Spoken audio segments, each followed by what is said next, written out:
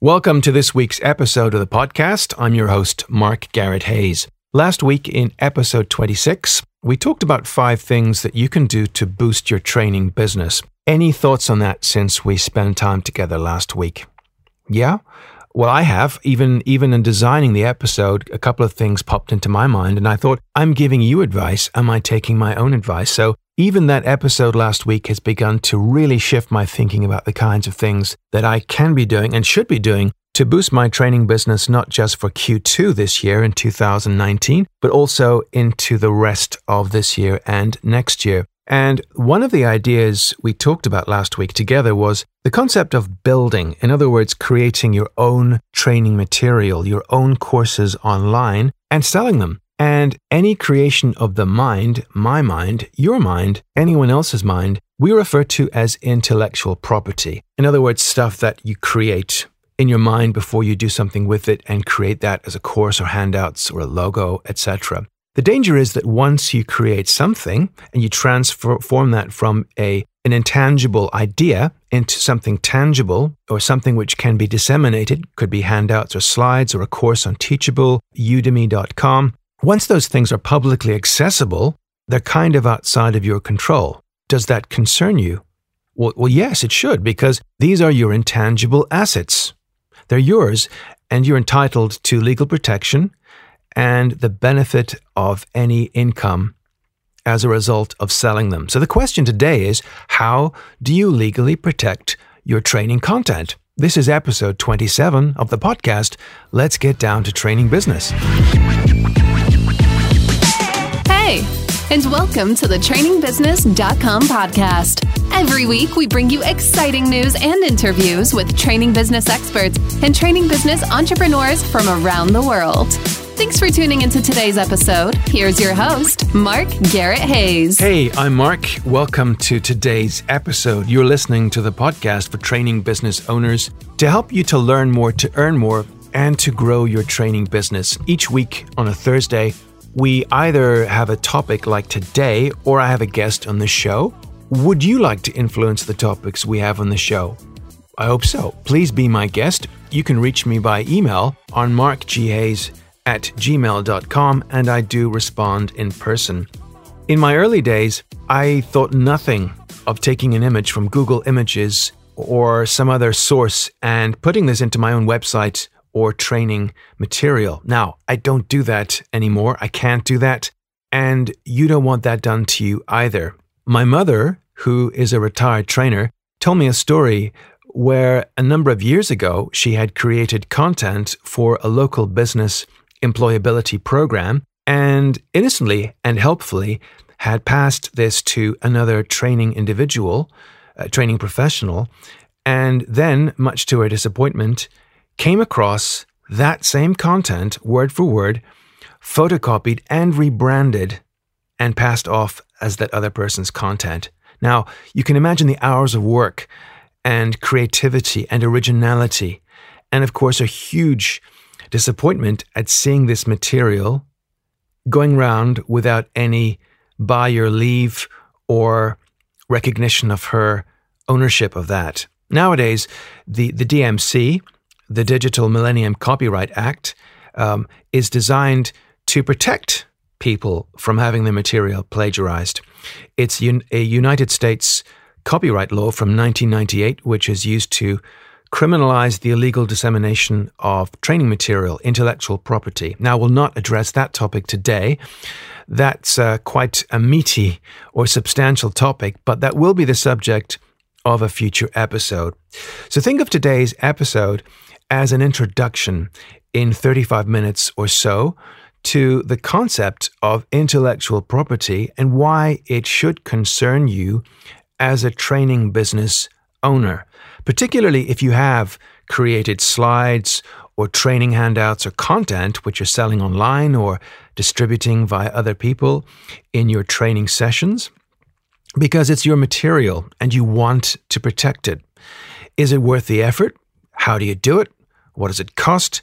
These are the topics we'll look at in the next 35 minutes or so. And to do this, I've invited Kristen Grant of Grant Attorneys at Law in New York. That's Kristen Grant of Grant Attorneys at Law in New York, on the program to look at these subjects with you. She is an expert in IP law, specifically the US, and she is going to talk to us about some really helpful tips that you can use to protect your training material. Kristen, thanks for coming on the show and welcome to the program. Thanks for having me, Mark. So you're a managing attorney with Grant Attorneys at Law, PLLC, in New York City. Have I got that right? Yeah, that's correct. And to give some background, you've an MBA from Wales in the UK, which isn't too far from me. And you've also a JD at or from New York Law School. Yep, that's right. And your business is effectively representing individuals and business owners or businesses as entities in the sphere of intellectual property law. So let's talk first of all about your background. What brought you to study law? And then we'll talk about the kinds of things that a training business owner should care about when it comes to intellectual property. And we'll define intellectual property. And then I'm going to bring us on to the kinds of tips that you as an IP or intellectual property expert can give us today, particularly in the context of helping training business owners to protect their intellectual property. How does that sound? That sounds perfect. Okay, so let's start with you. Your background is obviously law. Tell us about what took you to the point where you realized you wanted to specialize in intellectual property law. Sure. So I actually went to college in DC in the US, District of Columbia, and I studied chemistry pre-med. So after college, I was not really sure that I wanted to continue down the path of going to medical school. So someone suggested to me patent law, which in the US you're required to have a hard science or engineering bachelor's or higher in order to qualify for the patent bar examination. So someone suggested to me that I look into that, as IP might be a good field for me to get into. So I did some research and decided, well, that actually might be a great option because it still allows me to use my degree. It allows me to work with creatives as well as scientists. And why not? So that's how I kind of got into the field of intellectual property. So when I did decide to go to law school, I knew from the outset that I wanted to focus my educational background on learning as much about intellectual property law as possible. Okay, so you've also got an MBA from Wales in the UK. I have an MBA as well. What did you derive in terms of benefit from an MBA? What has that done for your perhaps understanding of business structure and the kind of link between law and business? Yeah, sure. It did a lot. For me, just having a science background, initially, I didn't really have a background in business before doing my MBA. So I thought it was very helpful, especially now that I own my own firm, to just have an idea of, business, so finances, marketing, and other aspects of business. I thought it was very important to have that as a business owner myself. Why do you think intellectual property is so topical, given what's going on in the recording industry, or in fact, the internet per se? Why do you think intellectual property is so important an area for someone to focus on in any area of business? Yeah, sure. So every business has intellectual property. A lot of people don't even realize it. But intellectual property can actually increase the value of your company. It's an intangible asset and it does have value. Protecting it can reduce your vulnerability from claims from third parties. It's very important to make sure that, you're using your own content and not using other people's content without permission. So intellectual property it's important not only to protect it, but to make sure that you're conscious of where you're getting content from, and you're just keeping track of everything to make sure that you're having as low a risk as possible. Why don't we define what intellectual property actually is? My understanding, you can correct me here, is that it's anything which is the product of human creativity. It could be music, it could be a trademark, a service mark, a logo of some kind. It could be a play, it could be a song. But in the context of what we're talking about today, it could be something like someone's ideas for, let's say, I don't know, a training module or some kind of video or something which pertains to the thing that makes a training company different from another training business. And I think that's important to do because we need to understand what are the things that we can actually protect and what are the things we can't protect if we define intellectual property. Yeah, sure. So you're absolutely correct. Intellectual property is an intangible asset that results from mental creativity.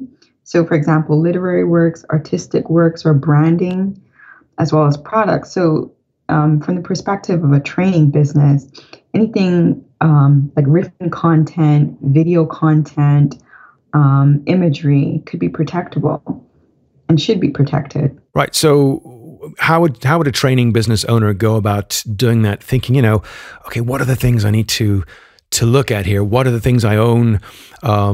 Is it stuff I've created? Is it stuff that someone working for me has done? Is there a difference in protecting those? Are there areas where I'm, probably exposed and areas where I perhaps have less concern? Is it easy or difficult to kind of put a basic idea in someone's mind if they're a training business owner to help them to understand the kinds of things they should try and protect? Sure, yeah. I think it's easy. I think any written content that you created yourself is likely protectable. I mean, everything is not protectable, but obviously that's why you consult an attorney. But any written content, if your employees have created content, interestingly enough, it really depends on if it's within their role to do so. But my suggestion for that situation would be to make sure that any agreement that you have with them requires that they assign the content to the company so that there are no issues of ownership down the line. If you have independent contractors working for you rather than employees, the same thing goes. Make sure you have a written agreement which assigns the content to the company, because otherwise the independent contractor will likely own the content, which means if you end up using it, there could be a potential issue down the line. So just thinking along the lines of things that a company should think of protecting are branding, so logos, slogans, the company name, any written material, so training, course material. If you're doing video content, it might be worthwhile protecting that as well. Okay, so let's imagine a scenario where, as a training business owner, I'm thinking now of something I came across last year where I definitely found someone else's video content being used by another company. And the first thing I did was I actually contacted the person, a videographer as it happened, in San Diego, and told him. And he then took steps to address that. I don't know what those steps were. So what would someone do if they come across their content in the hands of another training provider, or shall we say, being used by another entity, when they are crystal clear it was something that they came up with? What would they do as a first step or first couple of steps? Sure. My first suggestion might be obvious, but it would be to contact an attorney just to make sure that you do have an intellectual property claim in the content, even though you created it. Everything is not necessarily protectable. Second step might be to send a cease and desist letter, which is a letter which states, I have intellectual property ownership in the content that you're using, and I'm demanding that you remove it within a certain number of days. These letters can range anywhere from a friendlier tone to overly aggressive tone, depending on the situation.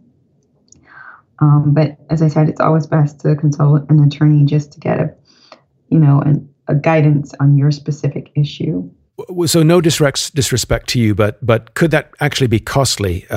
Is there a point at which a training business owner might say, you know what, it's not worth it, because I can't even begin to I can't afford the process, perhaps, of instigating some kind of legal action. Is there a point at which it doesn't really become worth it? Or would you think that it sets an unfortunate precedent by letting people away with using your content? Yeah, so it depends on what the content is. If it's a trademark, you are under an obligation in the U.S. to enforce. Oh, really? Otherwise, if you let others use your trademark, it becomes essentially just generic and it loses its strength. Copyright is not the same. So if you don't enforce, you don't enforce. In my mind, it's worthwhile to enforce. If you can't afford an attorney, I think even just reaching out and asserting your rights could be helpful. Some people might just have used the content without knowing and be willing to, comply, whereas some might push back. But at least you get some people to stop by reaching out on your own. But I wouldn't say just sit and do nothing. I would say it's important to enforce your rights. Right. And the reason I'm bringing this up actually is to do with, or has to do with, personal experience. My mother used to be a trainer until she retired a number of years ago. But I recall quite distinctly it was actually dismay and real annoyance when she came across a company she had delivered food and hygiene training to, and they were blatantly using her material. They'd photocopied it and it had become part of the internal training material without any form of courtesy, request, or by your leave. They just did it without assuming. What is the cost to an organization if, let's say, they inadvertently, let's say I have a training business, which I do, and I inadvertently use someone else's intellectual property, and I receive some kind of communication along the lines of a cease and desist, or in the case of online content, a takedown order. What should I do if the shoe's on the other foot? If I, hands up, didn't realize where the content had come from? It could be an individual working for me simply scooped it up from the net or plagiarized it, and now it's part of my training material. What should I do if I receive some kind of correspondence requesting that I cease and desist or take that material down? Sure. If the company accusing you of possible infringement seems to have a legitimate claim, I would comply, because compliance would subject you to the lowest amount of damages. How substantial would those damages be, Kristen? So they could be pretty low. If in some instances, if it's a copyright issue, they could be anywhere from $1,500 to $5,000. If it's just they reach out and they're just demanding payment. If it turns into a lawsuit, some companies decide just to sue rather than to send a cease and desist letter.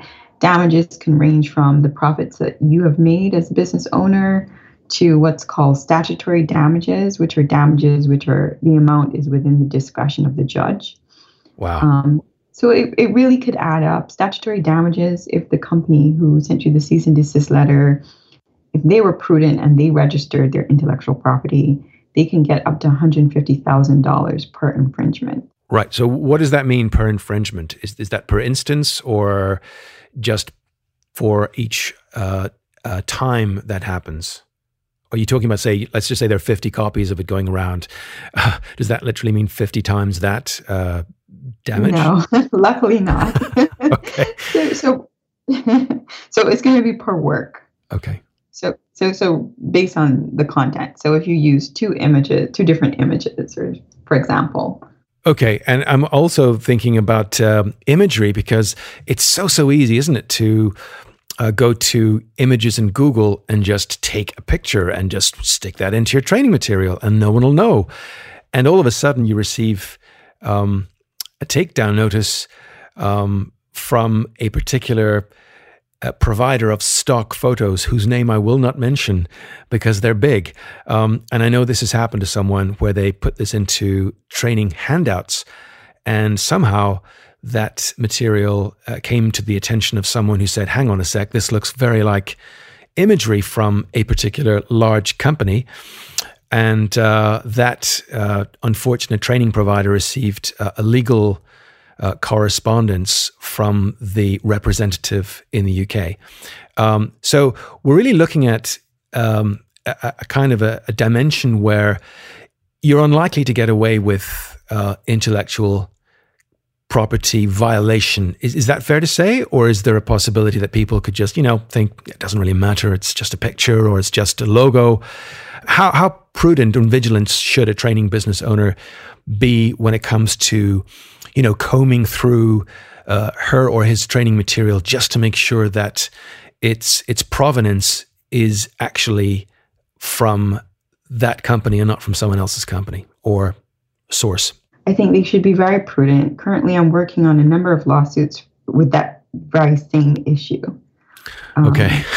There are companies who enforce aggressively for the use of their images. So I would definitely recommend, if you don't want to pay for images, stock photos from one of the companies, that you can use one of the websites which offer free stock photography.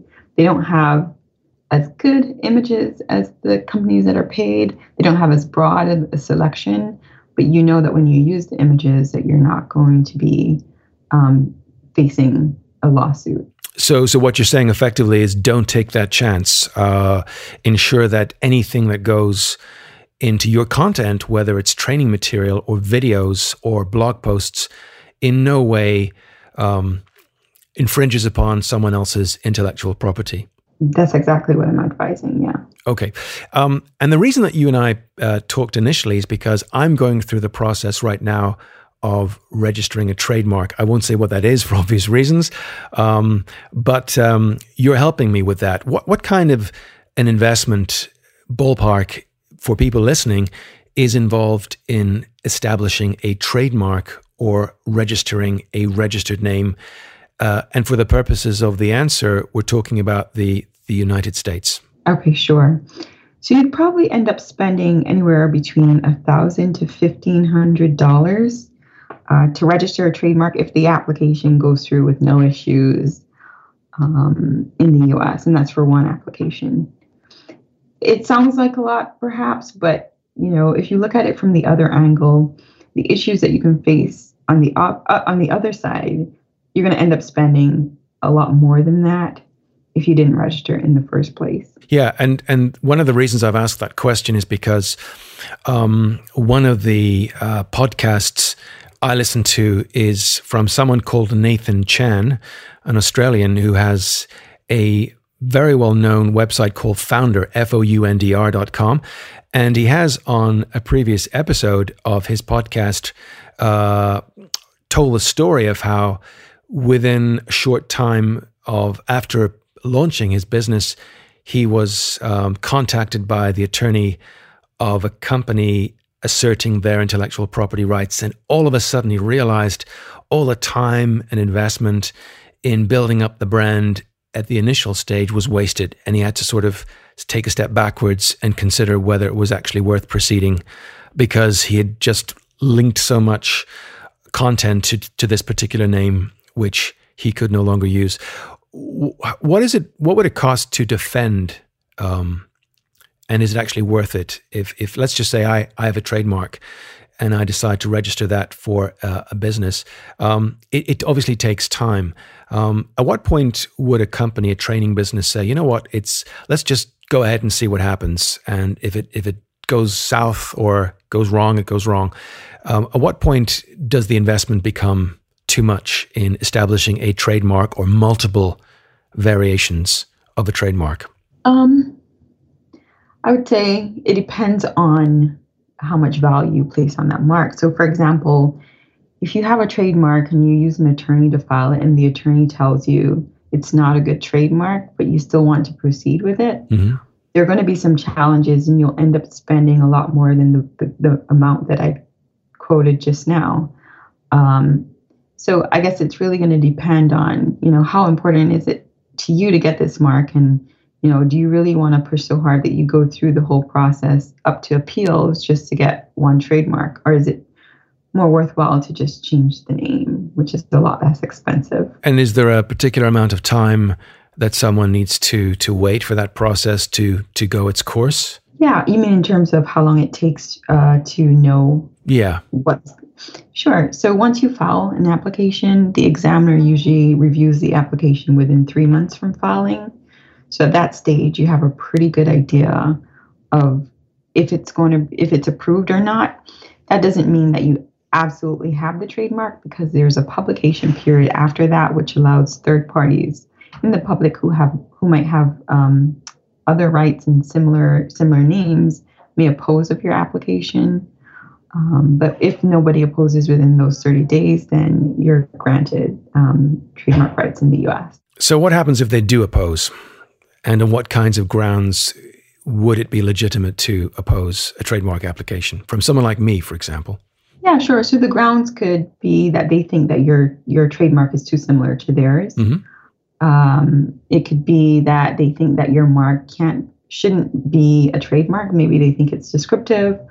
It could be... Can I interrupt you there? What does descriptive mean, just for listeners so they're clear? Sure. Descriptive is, the mark is describing the goods and services offered. So I'll give you an example. Okay.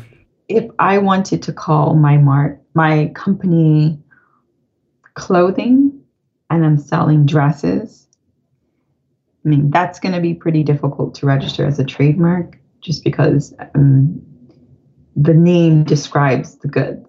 Right. Okay. So it's almost it's too how do I say this? It's too all encompassing. The word almost describes the nature of the goods, so that could not, by its very description, be exclusive. Exactly. Yeah. Okay. All right. So let's move on to what I would like to focus on for this part of the interview, which is your top 5 expert tips to help training business owners listening to this to protect their IP or intellectual property. Sure. So let's start with your first tip. What would you say that would be? Yeah, so my first tip would be keep organized records of all content created. So you want to know who created the content, so which employee, the date they created it, and or the date they edited it, as well as the date that it's first posted and where it was posted. So whether it was YouTube, whether it was on your website, you want to keep a record of all of these things. Okay. So that's the first thing is to keep a record who created the content, when they created that content, and where it has first appeared. Right. Okay. And what about your next tip then? Sure. Ensure that all employees and independent contractors assign the rights to all the content that they create to the business, so that they can't come later and say that they own it and you can't use it. Yeah, I like that. Okay. So you're effectively saying if anyone, whether they're an employee or a contractor, does work on your behalf, and in the execution of that work, they produce content, ensure that there's an agreement or something put in place which ascribes ownership of that content to you and to your business. That's right. Yep. As an aside, is there anything that a training business owner could not legitimately do in that context and say, this is something that someone did for me, I was paying them, they were on the clock at that time, so to speak. Is there anything that a training business owner could not legitimately lay claim over? Yeah. I mean, if you guys have agreed to transfer the ownership to the business, then I can't think of anything right now that would be an issue. Okay. All right. So what about your next tip, tip 3? Sure. My next tip is, if it can be protected, protect it. Don't rely on what's called common law protection, which are limited rights that exist without any formal registration. It's important to formally protect your content if it's protectable. So don't just hope for the best. Don't rely upon someone's good behavior or observance of the law. If you want to establish protection over something, take steps to do it, and don't just let it slip you by. Is that a fair summary, or have I skipped over something? No, that's accurate. Okay. That's right. So in the case of what I'm doing right now, your strong advice to me has been to not just assume that because I can't find any instance of this particular combination of words, nonetheless, I should take steps to actually with intention protect that particular domain name or that particular business name or service mark. Exactly. What happens, Kristen, if, let's say, I'm in the US or I'm in the UK and I want to register a trademark outside of the jurisdictions which I've spoken of? So let's say, for example, I'm in, let's say the US, and I'm thinking of a trademark which I would like to have both in the US and in the EU. What is the approach in that instance to protect my intellectual property globally? Yeah, sure. So you have some options. You can either register independently in each territory, or if both territories that you want to register in, which in this case they are the EU and the US, a member of the Madrid Protocol, there's one application that you can file, which essentially just shoots out to both countries and gives you registration that way. And is that quite an onerous process, a lengthy process? It's not any much longer than doing it individually.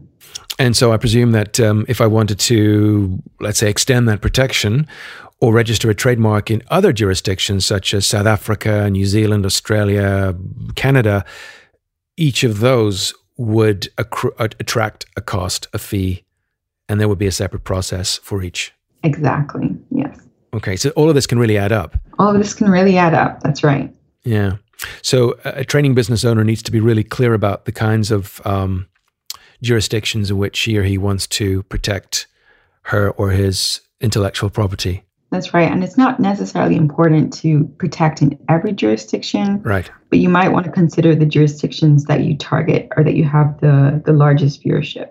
Okay. So moving on to step 4 now, or rather tip 4, what is your 4th tip then for our listeners? Sure. So include rights notices on content which you're disseminating. So for example, you might have seen copyright notices on the bottom of websites. So it's a notice that says copyright, all rights reserved, the name of the company, and the year of publication. So that's important. So if you have any written content or written materials that you're handing out to your participants, you should have the copyright notice on it as well. There's actually damages in the US for removal of a copyright notice. If someone takes the content and removes the copyright notice and then disseminates it, that gives you potentially more damages than just disseminating alone.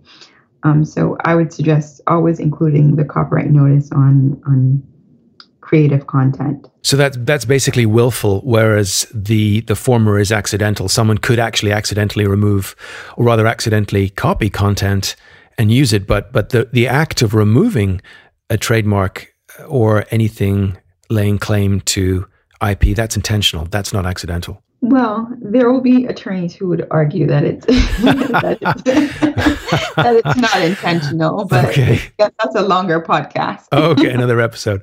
All right. So moving on then to your 5th tip, tip 5, to help training business owners to protect their IP. What would that be? Sure. If you're unsure about whether something can be protected, it's important just consult an attorney. Many attorneys offer free initial consultations.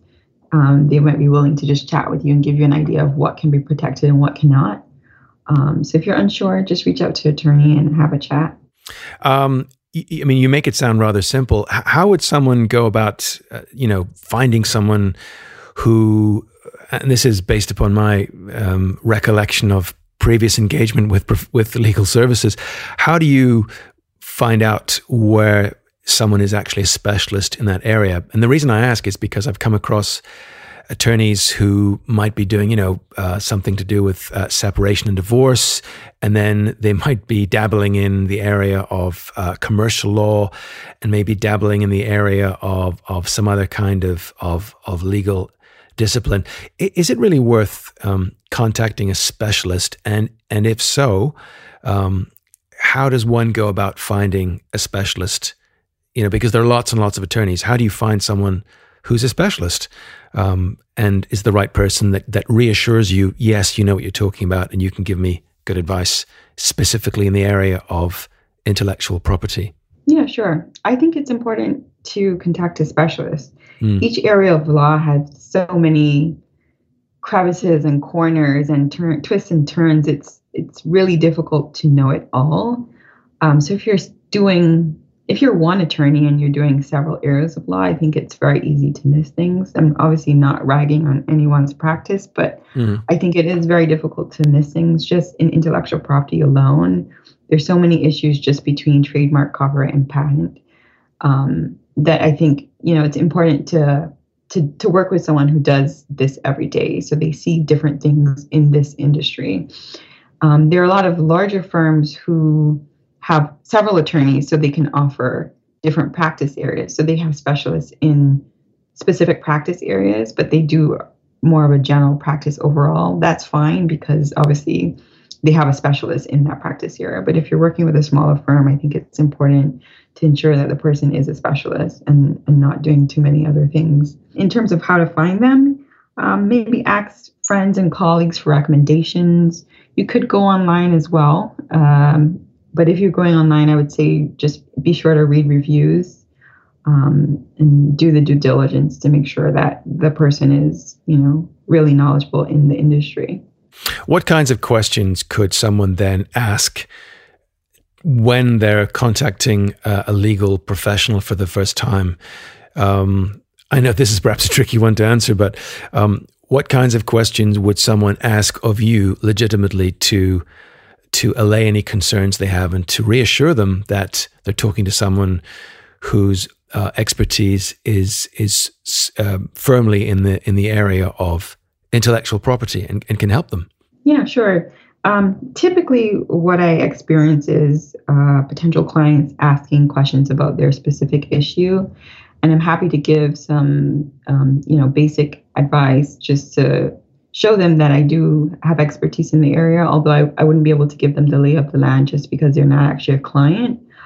But basic general advice and potential tips I'd be able to give them. And, I think they'd be able to understand that, this is something that I do every day and I'm aware of the issues and would be able to help them. And does that extend to areas outside of New York? Is it national, or has your firm, Grant Attorneys at Law, PLLC, have you an expertise outside the jurisdiction of the continental United States? Yeah, so we do international applications as well.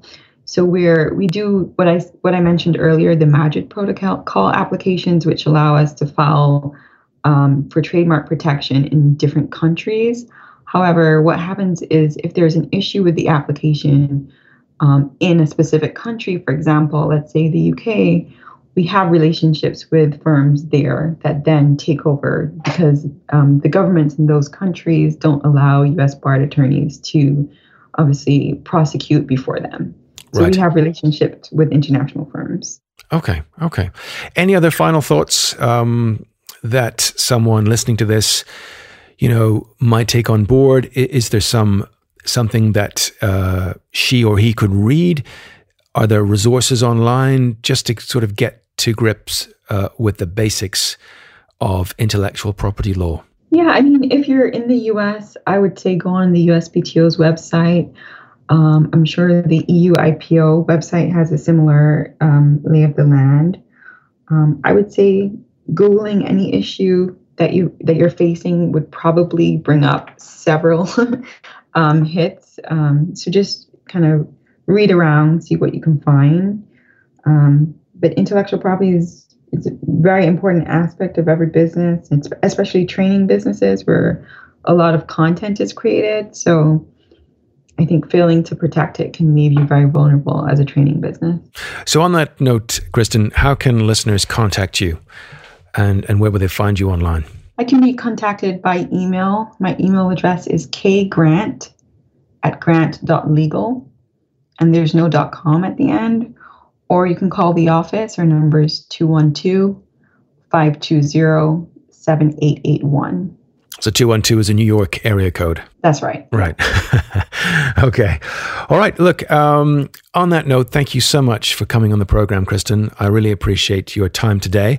I'm sure you have lots on right now. I am informing myself increasingly about intellectual property for a variety of reasons, but I think it's something that listeners, you as training business owners need to really take seriously, either whether it comes to protecting your own content by misuse by other people, or whether it comes to protecting yourself from misuse, unintentional or not, of content owned by other people. So both of these, I think, are really two good reasons that we as training business owners need to be very careful about the kinds of content that we produce, whether it's produced by us and used by others, or whether it's created by others and used by us.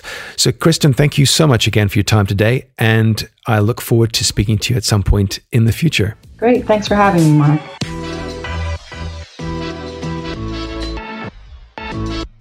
I hope you enjoy that. Thanks for listening today, and thanks for inviting me into your car journey, your commute, or even your coffee break.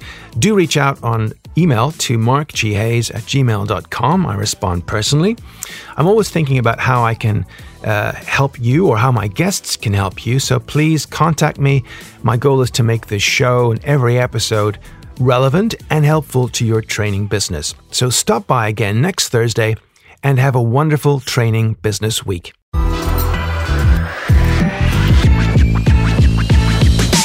Thanks once more for listening to this episode of the trainingbusiness.com podcast. Go to trainingbusiness.com and subscribe right now to be notified of great competitions, upcoming VIP episodes, and amazing special offers to help you succeed in your training business. See you next time.